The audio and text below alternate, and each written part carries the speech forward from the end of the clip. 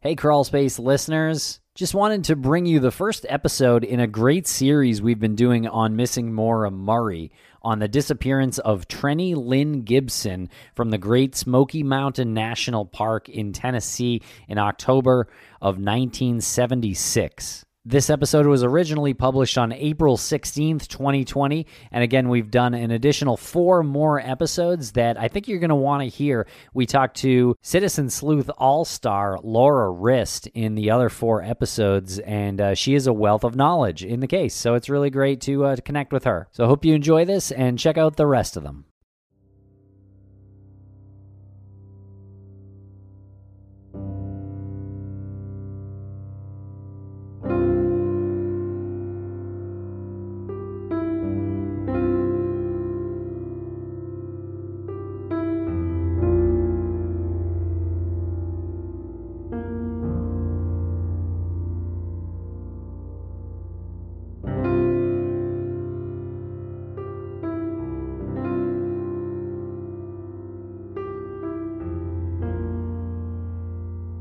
On February 9th of 2004, 21-year-old UMass student Maura Murray drove from her dorm in Amherst, Massachusetts to the White Mountains of New Hampshire.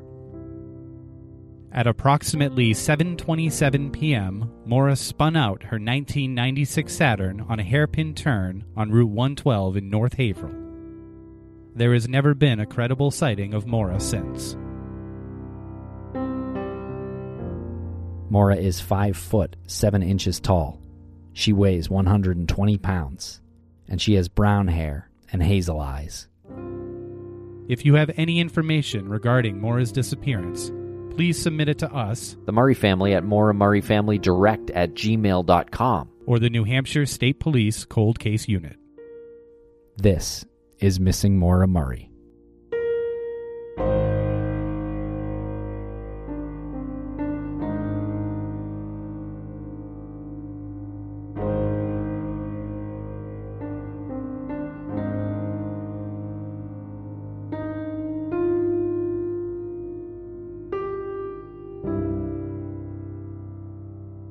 Welcome back to Missing Maura Murray. I'm Tim, here today with Lance, being joined virtually. How's it going, Lance? It's going very well. How are you, Tim? I'm doing all right. The weather's getting a bit warmer, even if I'm only really going out for walks. Yeah, well, we are plugging away here. I know that there's, everything that's going on. Everyone's in isolation. Thank you so much for, continuing to listen to what we're putting out there while you're in isolation. And, just hang tight, everybody. We'll get through this. It's just going to take a little bit more time. That's right. And Lance, for this episode, we have a really mysterious disappearance case out of 1976 in the Great Smoky Mountains National Park in Tennessee. A young woman named Trenny Lynn Gibson went missing from a school field trip. Jana Mell, our researcher who puts together this information for us, she communicated with a few people and searched the information online and came up with a document that had the statistics and some of the details. And it seems like that Trenny would have been a unique young woman. She would have, as Jen said, she marched to the beat of her own drum. Who knows what this young woman would have become? She was 16 when she went missing, and there was very little indication that she had made an enemy out of anybody. And she went missing on a field trip. She ducks in the woods and she's gone. Okay, everybody. Well, I hope you enjoyed the episode. Please rate us 5 stars if you like what we've been doing. Thank you very much for listening.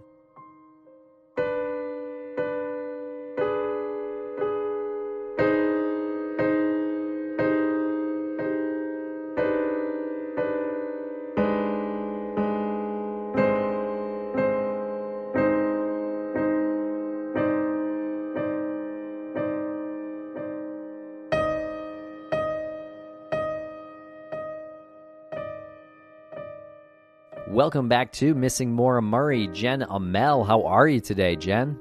I'm doing okay in quarantine. How are you guys? Oh, we're doing very well, yeah. Yeah, can't complain.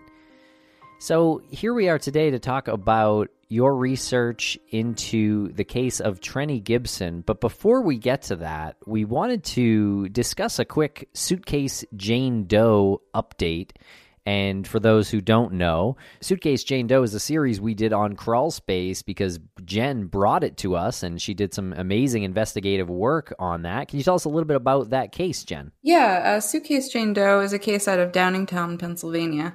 It's the story, the sad story of half of a woman that was found in a suitcase outside of the Twin Tunnels, these like really creepy tunnels in the town where I actually grew up.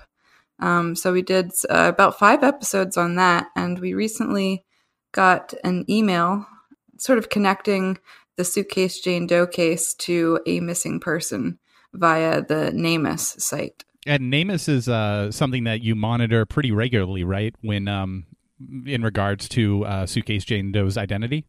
Yeah, I mean, it's one of like the best resources for having a database where you have missing people and then an unclaimed database that you can match the two using vital statistics, and then maybe some key points in the story of the missing person. So recently, someone, I guess a listener of Crawl Space and Suitcase Jane Doe, wrote into me with a very interesting potential match to Suitcase Jane Doe. Great. Yeah, it's awesome. Thank you to the person who sent it to me. So what is this other missing person case? So this woman's name is Madeline Neese. She went missing, October 25th, 1994. And she went missing from East Sparta, Ohio. She's white. She would be 64 now, but at the time she would have been in her 40s, I believe. 39. She's 5'2", 112 pounds, and she has brown hair and brown eyes. She used to use the name Joyner. I believe she might have been married or was in a relationship with a man with the last name Joyner, and she has pierced ears. So all of these statistics match up with Suitcase Jane Doe, and the pictures are kind of uncanny. Yeah, you sent the picture to us, and it is sometimes when you get these potential matches, you take a minute or two and you look at them and you say, well, it's kind of them. I don't see this. I don't see that. But with the reconstructed head that was made for Suitcase Jane Doe and Madeline's picture, it's like uncanny. It's like someone looked at Madeline and recreated her head. Like it is that close. Yeah, it is. It struck me as well. I mean, but the same thing happened with Nicole Russo. True. The other missing person that was matched potentially to Jane Doe. But that one came up that it wasn't our Suitcase Jane Doe, right? Right. It got ruled out. But the thing that's interesting to me about this one is that I can't find a single bit of information about the Madeline Neese case. And for my Jane Doe, the Suitcase Jane Doe, to have been unidentified for going on 30 years now, like almost 30 years, it would make sense that a missing person who's not being talked about, who has no information out there, that speaks like to me that it might be the related, you know? Yeah. I mean, that's a an avenue that you should be pursuing. There is, other than just the statistics, like the basics, there really isn't a lot of information on Madeline out there. So if anybody does know anything about Madeline Neese, her case is on the Charlie Project, Madeline D. Neese, and or Suitcase Jane Doe, be really interesting to find out how they're connected or if they are at all. And we are in the process of uploading those Suitcase Jane Doe episodes from Crawlspace to the Missing Maura Murray feed, and then we'll backdate them. So you just got to scroll down a little bit, but you can find all 5 of those episodes. Okay, so let's get into the disappearance of Trenny Lynn Gibson. She was born August 17th, 1960. She was 16 years old when she went missing from the Great Smoky Mountains National Park in Tennessee. She's female, she's white, she's 5'3", 115 pounds. And when she went missing, she was wearing a blue blouse, a blue and white striped sweater, a borrowed brown-orange/plaid heavy jacket, which comes into play later on as well, blue jeans, blue Adidas shoes, and a diamond and star sapphire ring and a sapphire necklace. And again, Trenny went missing on October 8th, 1976 from the Great Smoky Mountains National Park in Tennessee. And Jen, this is one of the cases that I was reading about that you gathered all the information for it kind of creeped me out a little bit. I don't know if it did for the two of you. Yeah, it did. It's definitely a haunting story, and it reminded me a lot about the Maura Murray case. Yeah, I think because of the geographic location and the fact that it was sort of in between a couple of mountains, and you had the pass, like the road that went through, and then her scent, the dogs lost their scent, pretty much like it hit a wall and lost her scent. Apparently, yeah, it has a lot of Maura Murray indicators. Yeah, and she also went missing in the midst of like many people who had to all have turned away within a couple of minutes. Right. It's not like someone claimed they saw her get snatched up or something like that, or even walk away. It's like she's on the trail. She kind of ducked off the trail, and that's it. No one ever saw her again. So, Jen, you spoke to this woman. Her name's Laura Rist, and she runs a blog called Canadian Girl 77, and that's girl, GURL 77.com.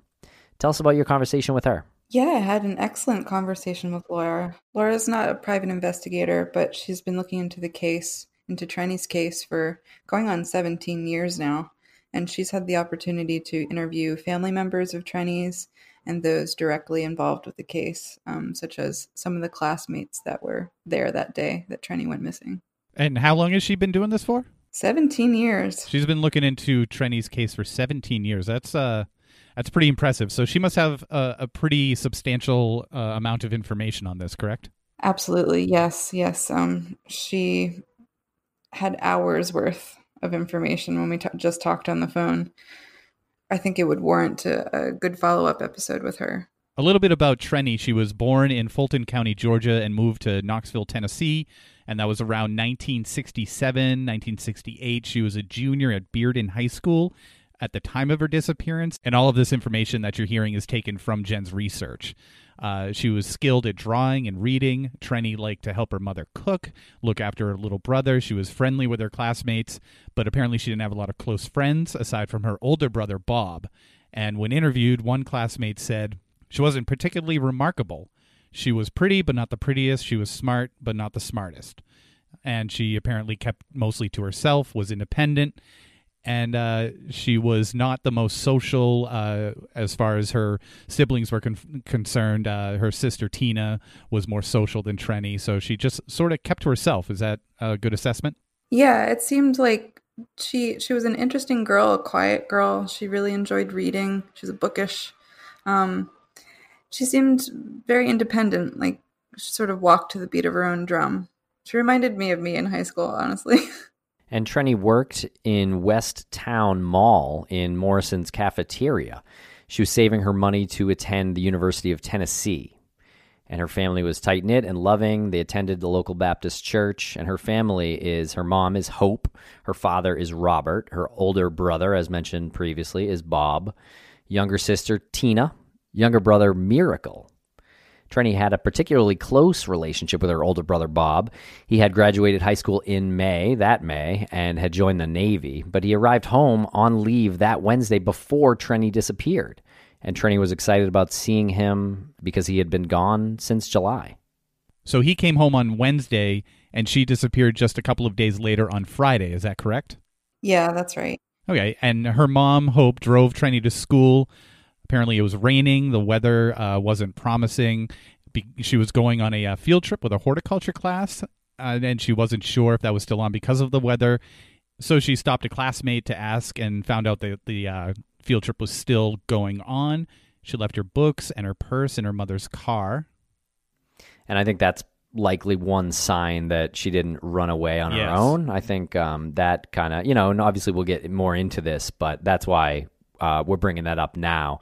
This is a 16-year-old young woman, young girl. Like, really, this is not a likely candidate for someone to have run away on their own. Yeah, it's also important to mention that her family was like super religious, and they were very, I guess, strict, especially with the girls in the family. They couldn't really bring friends over. They didn't go on trips, and it was mentioned that Trenny had never really been away from home for an extended period of time without any of her family. So this field trip was a really big deal for her. And here's a part that really starts me scratching my head, because once they get on the bus, the teacher, Mr. Dunlap, announced then that the horticulture class would be going to the Great Smoky Mountain National Park. So apparently none of the classmates knew the destination of the trip until that day, until he surprised them on the bus that morning? Or did some of the students know, Jen? I think it was a surprise to most people, if not all. I found this to be a very strange little detail as well. It's an hour and a half drive. Yeah. I mean, this is an all-day trip that I would be pissed. You know, as a parent, I would be absolutely furious. And he's the only chaperone. Mm-hmm. I gotta say, I'm a little bit older. I'm in my 70s, so. Now this was just a different time. I don't really find that this detail to be too odd. Even though it happened in the 70s, and my example is not from the 70s, I do remember my older sisters not knowing where they were going when they had their permission slips signed by our parents. It was either because they had a few options, like the teachers, the faculty had a few options on where the field trip was going to be and they hadn't decided yet, or they wanted to make it a surprise for the students. So I don't know if it happens today anymore, but I do know I experienced that like kind of secondhand. No, it definitely didn't happen when I was a kid growing up in the 80s. That sounds dangerously unsafe. And there were about 40 kids. Is that right, Jen? 40 kids and one chaperone. The bus driver could not go into the park. He had to stay with the bus. So this is one teacher happened to decide on a whim that morning, oh, let's go an hour and a half away. I can understand a little bit more if it was local. I do understand that it's a different time, and I'm sure the teacher is not involved in this disappearance, but come on, guy. Yeah, I mean, it seems weird. It seems weird, but I think Lance kind of hit the nail on the head. It is the 70s. Like, toddlers could smoke cigarettes in hospitals. In hospital. So the jacket kind of comes into play a little bit as well. Tim, you had mentioned that her leaving her purse and her books in her mother's car was an indicator that she didn't run away. And also, she didn't even bring a jacket. They were going on a field trip. I don't know how much they knew about the field trip, but she obviously... Nothing. Right. Nothing. Obviously, this is another reason why it was a stupid idea. Right. She didn't even bring a jacket. So that led her to borrow her brother's friend's jacket. Her brother's friend is Robert Simpson, and her brother had asked Robert to look after Trenny during the field trip because, like you said, Jen, she hadn't been anywhere without her family ever for the whole day. So they knew they were going away for the whole day. She didn't know if it was happening. It was raining, and she was so unprepared she didn't bring a jacket. So I don't think I think that's so telling as to her not running away. She would have to decide in a moment's notice to run away completely unprepared.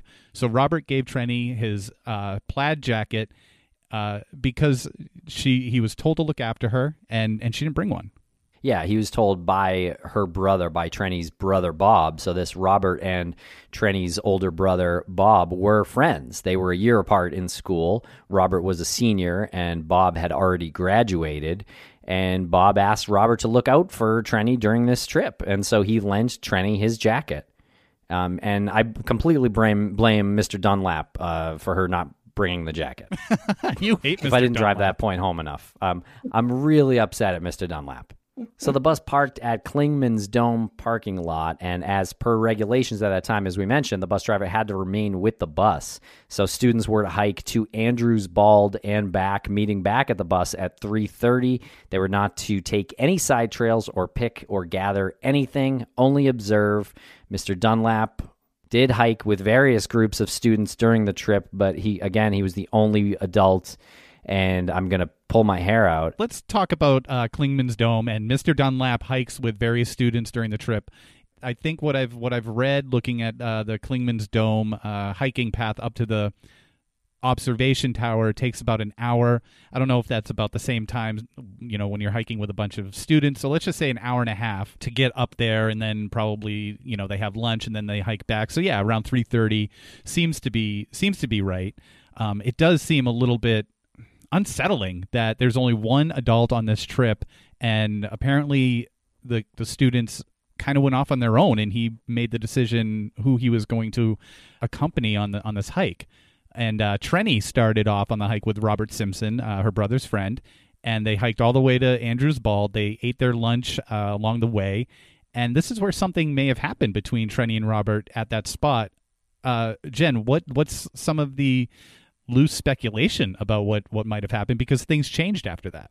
I mean, I just speculated myself. This is not like any rumors that were passing around by any of the players in this case, but I was thinking that maybe Robert had made a pass at Trenny, or maybe told her he had feelings for her, something like that. Or it could have been something even less innocent than that, and he tried to kiss her or worse. Do we know if Robert had a crush on Trenny or anything? I don't know. Okay, so that didn't come up anywhere in the research? No, I think Laura mentioned that Trenny liked Robert, but he was only a friend in her eyes. Okay, so Trenny decided to depart Robert and start back to the parking lot after they had, I guess, ate their lunch and maybe something had happened. And Robert claimed that they separated amicably, and Trenny wanted time to head back, and he left the trail to, quote, track a bear? Yeah, this is another weird part. Track a bear? Yeah, sort of like Mr. Dunlap thing. Whereas that's not really suspicious; it's just infuriating. This is like a little head scratching. That's not reality. You don't. No, that's not reality. I'm not from Tennessee, but you don't want to actually find a bear. Are you know? that dumb? Yeah, like you're that dumb. You're if you did something and you're lying about it, why say track something else? Like, no one believes that you went to go track a bear. he was doing man stuff.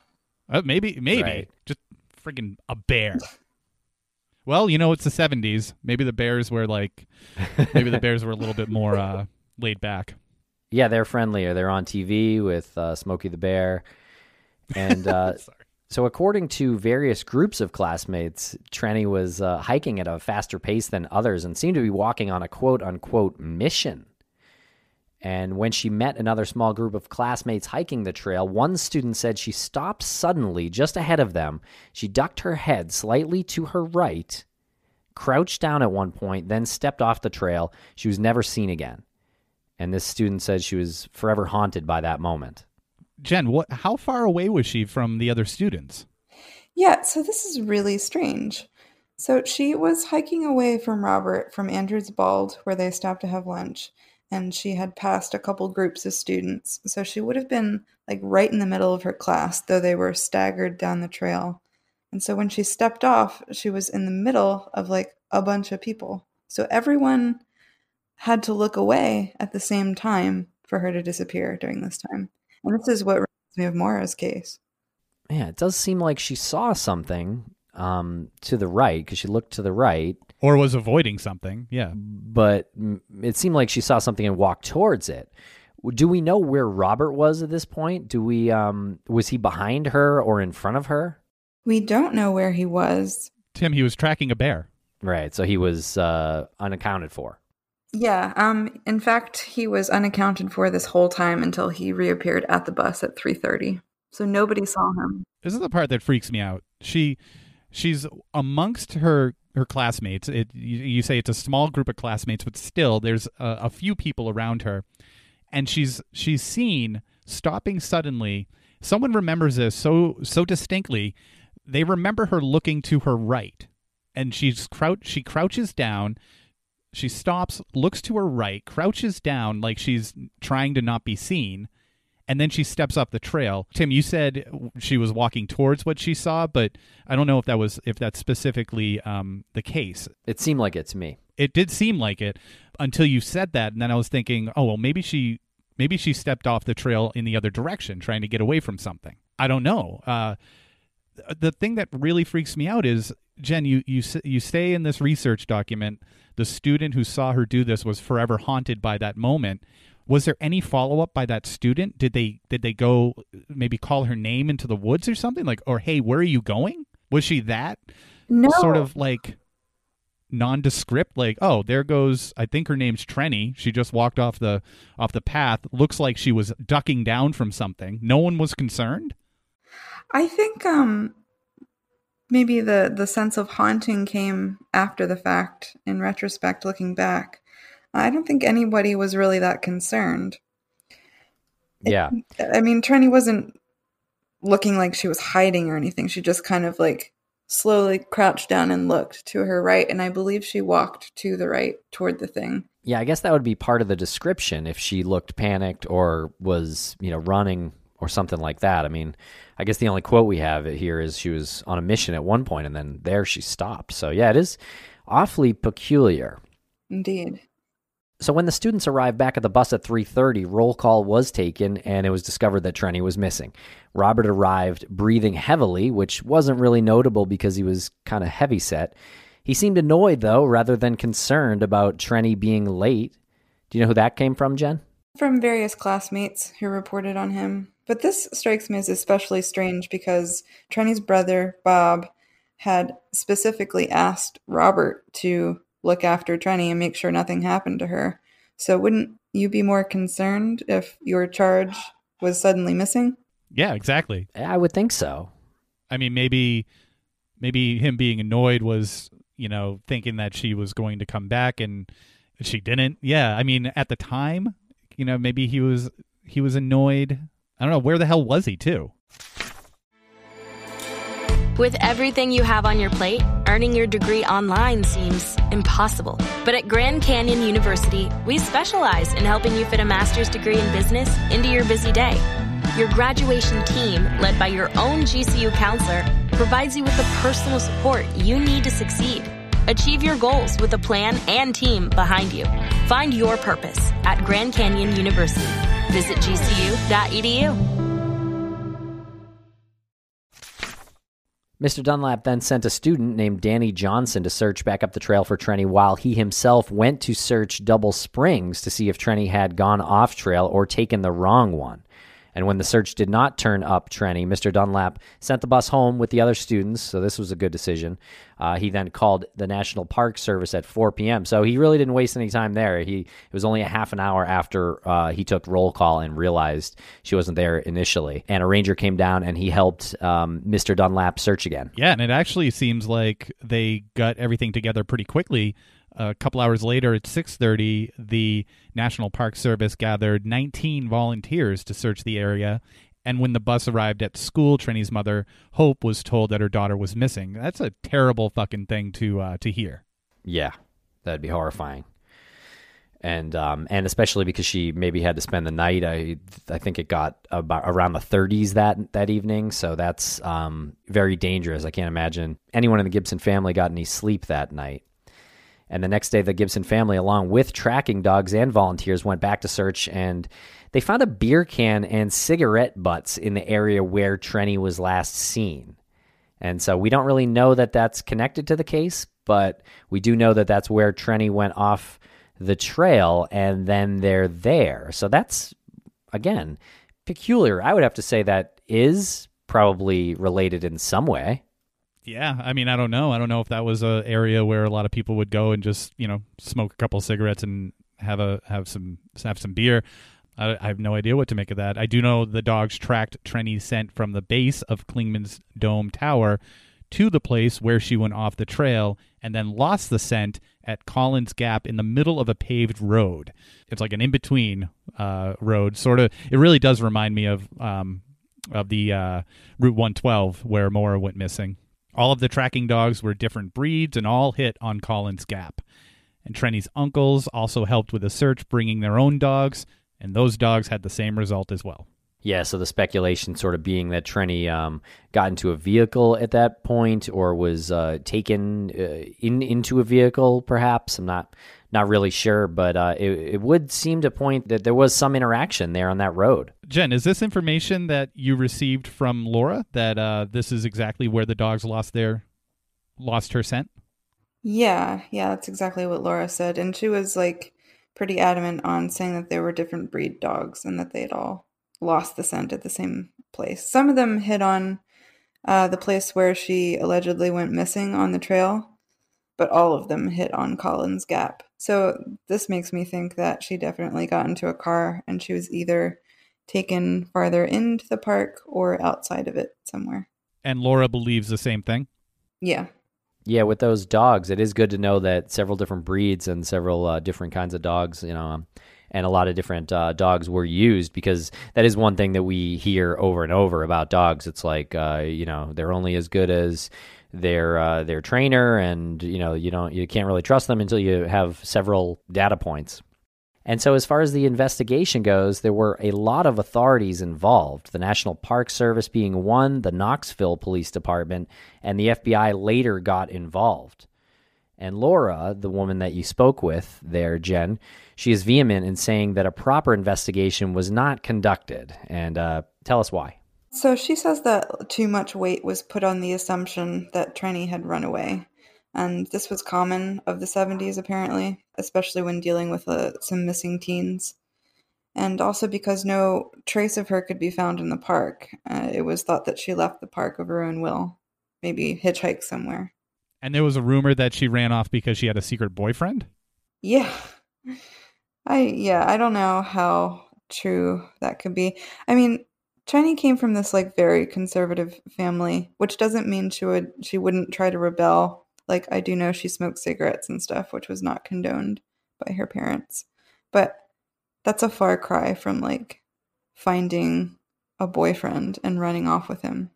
And the boyfriend wasn't reported missing. Who is this person? Right. So if it goes back to the Maura Murray thing, if there was somebody who Maura went missing with, who helped her to escape her life, that person hasn't come forward, nor has anybody heard about a specific person coming forward. This one's just as interesting because exactly, if there was a secret boyfriend that no one knows about that she was dating and then planned this escape from what seems to be a kind of a strict environment, but nothing worse, right? I mean, her home life wasn't anything worse than strict that you know of. Where's this other guy? Right. Where's this other person? Why hasn't that person come forward in so many years? Exactly. I mean, Trenny didn't even know where she was going that day. Yeah. And it's not like she had a cell phone in her pocket saying hey, babe, pick me up. Right. Yeah, I think that's an important detail that we didn't know. Right, exactly. And she also smoked cigarettes, you said. Yeah, I think that was one little thing that she did in order to rebel. But it was the 70s, remember, so it's not that bad. Do we happen to know if the cigarettes that were found were the cigarettes that Trenny smoked? Did she have a particular brand? I didn't get any information in that regard. I don't know which brand she smoked, or even if she had a brand. I think it was she would accept a cigarette from people who were passing by, or her brother, or something like that. And I guess it's kind of hard to determine whether or not the cigarettes that were found had, were smoked by Trenny and Robert. And even if they were found, what's telling about that they had a couple of cigarettes while they were hiking? But here's one thing that I find even more curious is the beer. So someone, if it was a student's beer, a student brought that beer from home and just was put it in his pocket or something? Or they had in his backpack or something? They had backpacks, I guess, because they packed a lunch. It's possible. I mean, yeah. I wonder if they collected this evidence, because even though they didn't have DNA testing at the time, they could have, lifted prints from it. Yeah, I would hope so. I mean, maybe they did run prints and nothing came back. Yeah, or maybe they ran prints and it came back, and even if it's Robert, what does that do? Robert would just say, yeah, arrest me for not being of age to drink a beer. It really doesn't say anything. I think the damning thing was that the beer was found where she stepped off the trail. Mm-hmm. So, who was there? Who was signaling to her? I mean, you have a pretty clear indication that, it might be connected if it was, at that point in the trail. So that's also a really creepy visual to have, right? Somebody is having a couple of beers and smoking cigarettes and waiting? Watching and waiting? Yeah, I mean, we do know that about Israel Keys. I don't know about the cigarettes and beer part, but Israel Keys would wait in the woods for people. I do believe there were others. The Appalachian Trail, which is where this is, has had several unsolved murders. Kind of fit that type of profile, actually. Actually, a couple years ago, I went camping in the Smoky Mountains in Katie's Cove, which was maybe 20 minutes away from where Trenny went missing. You're just bringing this up now? Sorry. How long have we known you? So I went camping there, and the week before I arrived there, there was a young boy that went missing. Oh, no. Did you know about that before you went? No, I didn't. There was like signs up all around at the campsite. Well, national parks are sort of a hotspot for missing people. Here we go. You know, it's probably not anything more sinister than they're just like the terrain is rough in a lot of national parks, and there's woods, and, you know, there's a lot of places to get lost. But I do know there is a popular series out there called Missing 411 that deals with this, and I think they speculate about, well, I don't want to say David Paulides speculates about anything, but he sort of lets the audience speculate, but really kind of pushes you towards Bigfoot or aliens or something. Yeah. Aside from Bigfoot and aliens and Robert Simpson, were there any other suspects? Yeah, there's a crazy story that happened a year before. And when I first heard about this, it was like, well, of course this guy did it somehow. So Kelvin Bowman was another student at Bearden High School, and he was one of the few black students. A year previously, almost to the date, Kelvin showed up at the Gibson house drunk and calling for Bob.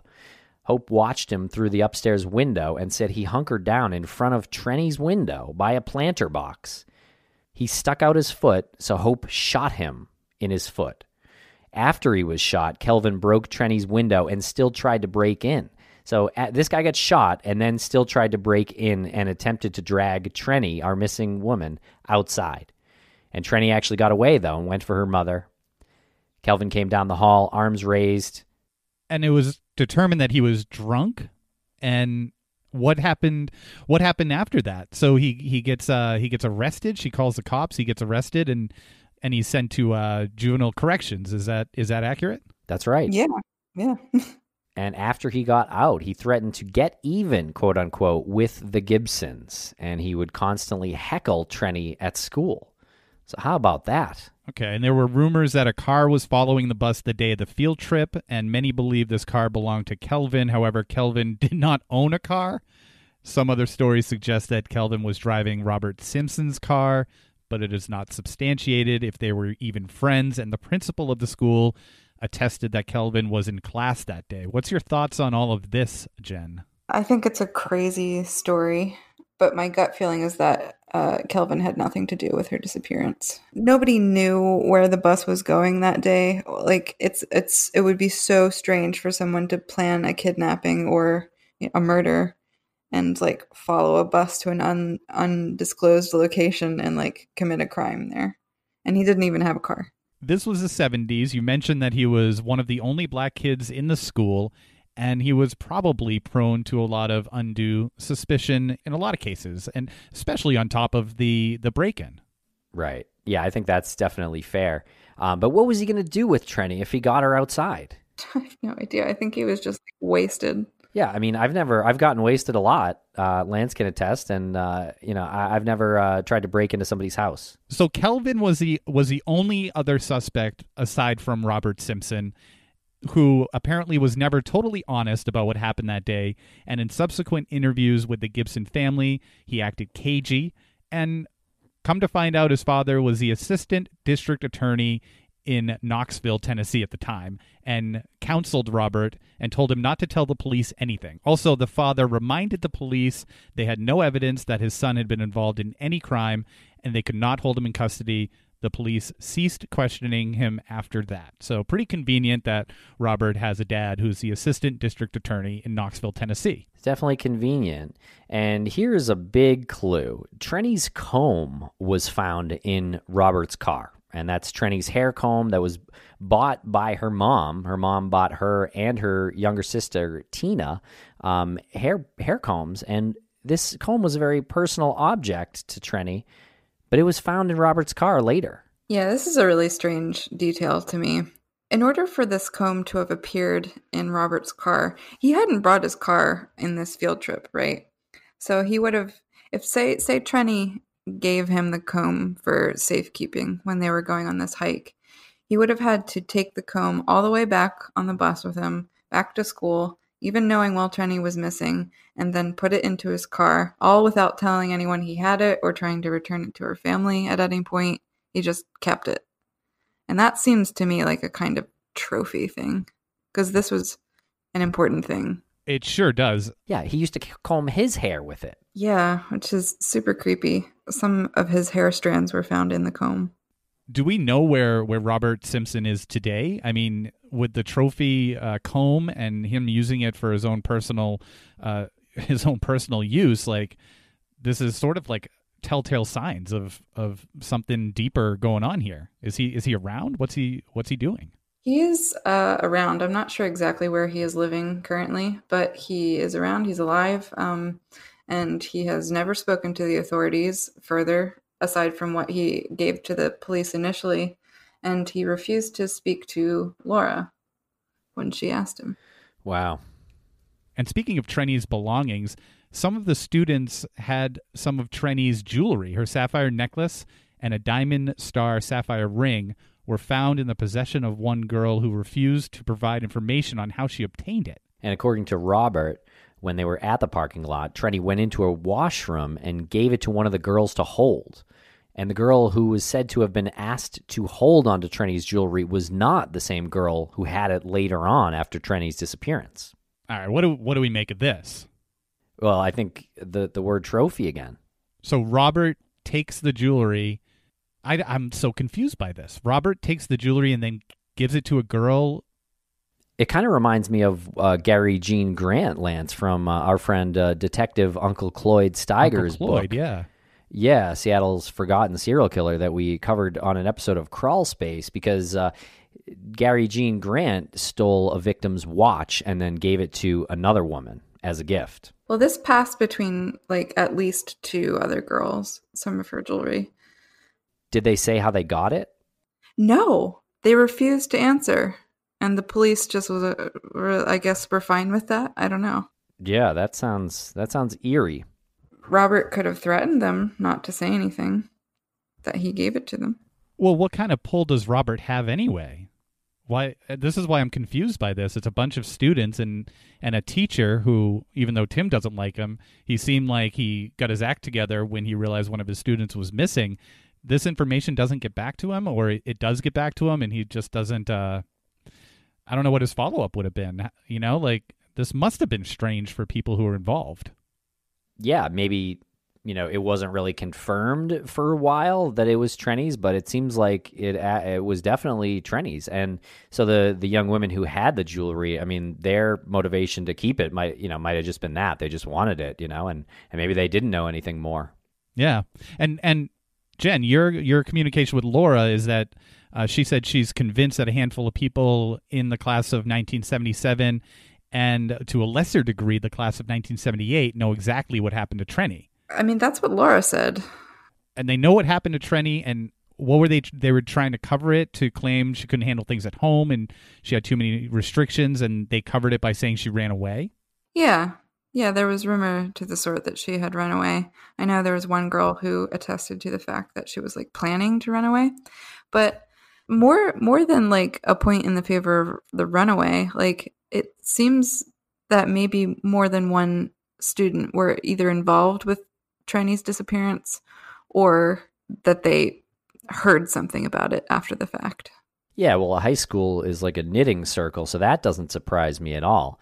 But what I find really weird about what Robert did was, after Trenny went missing, Robert took it upon himself to go into the Gibson house and screen calls from the press and from police. And the family asked him not to do this after that.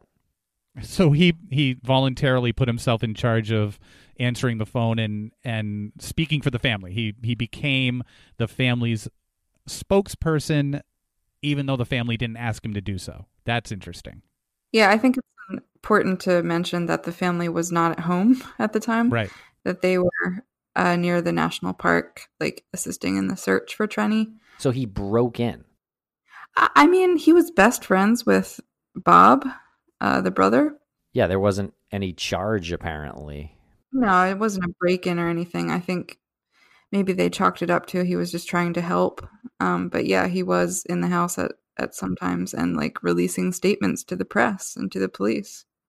And apparently, after Trenny went missing, Robert said that if Kelvin had her, that he would have killed her. So he was trying to there cast blame upon someone else. And then he said, if not Kelvin, then she went off with, quote, some horny hitchhiker, unquote. Okay. That seems very convenient. I wonder if he ever found that bear that he was tracking.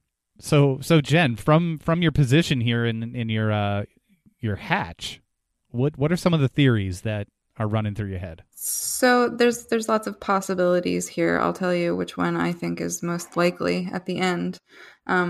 But one of them was that Trenny was abducted by a stranger and taken out of the park.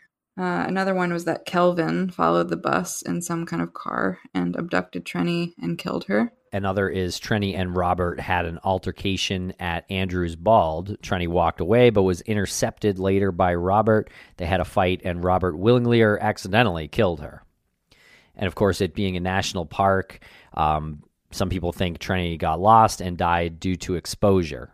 Right. That's a pretty popular theory whenever someone goes missing in the national parks, that they die of exposure or, they're torn apart by the wildlife there.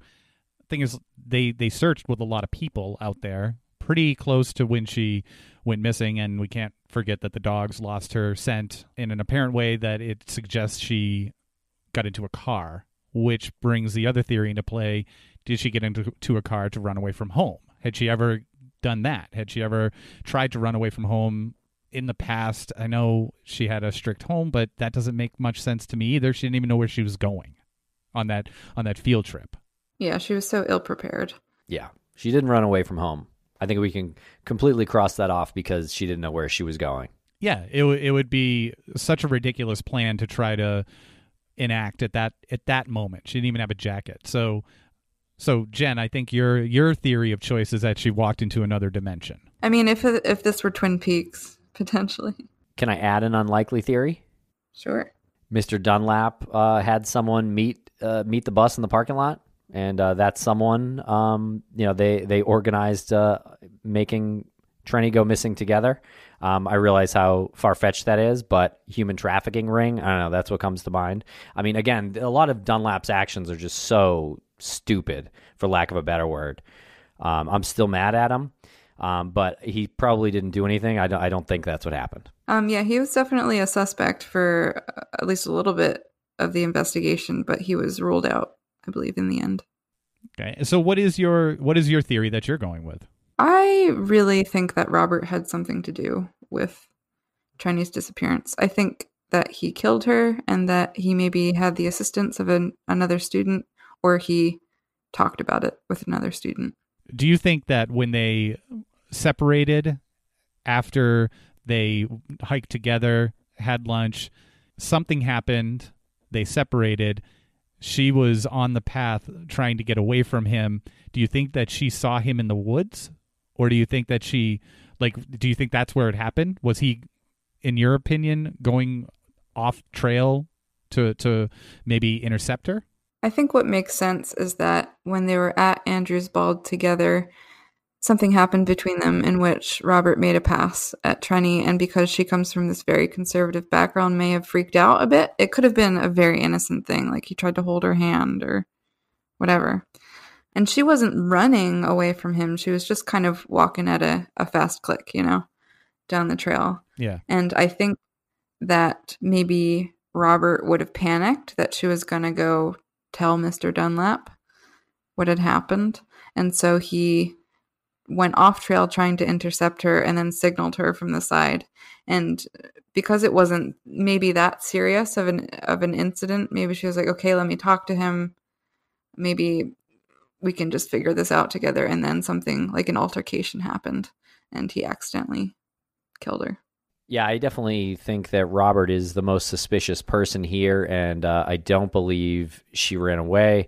I look towards Robert. Yeah, I do too, up until where the dogs lost her scent.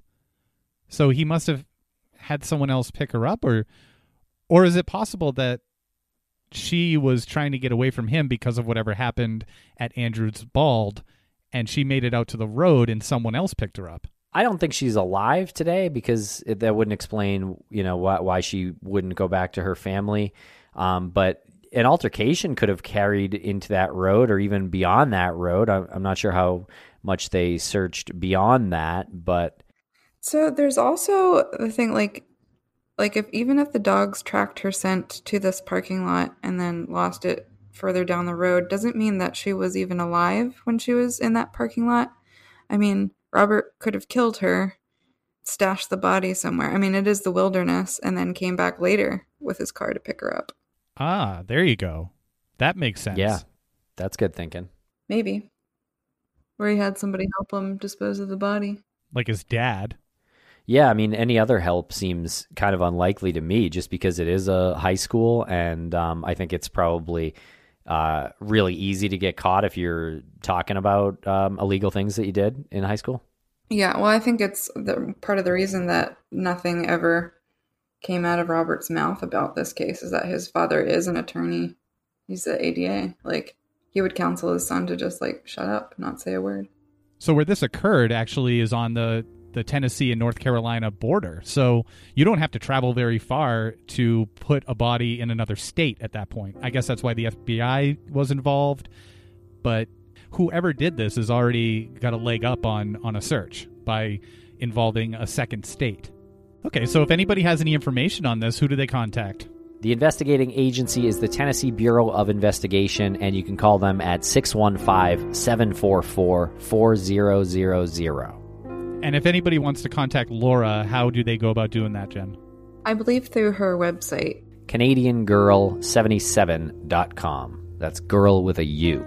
Yeah, there's also space on that website to make comments, and Laura's pretty good about responding.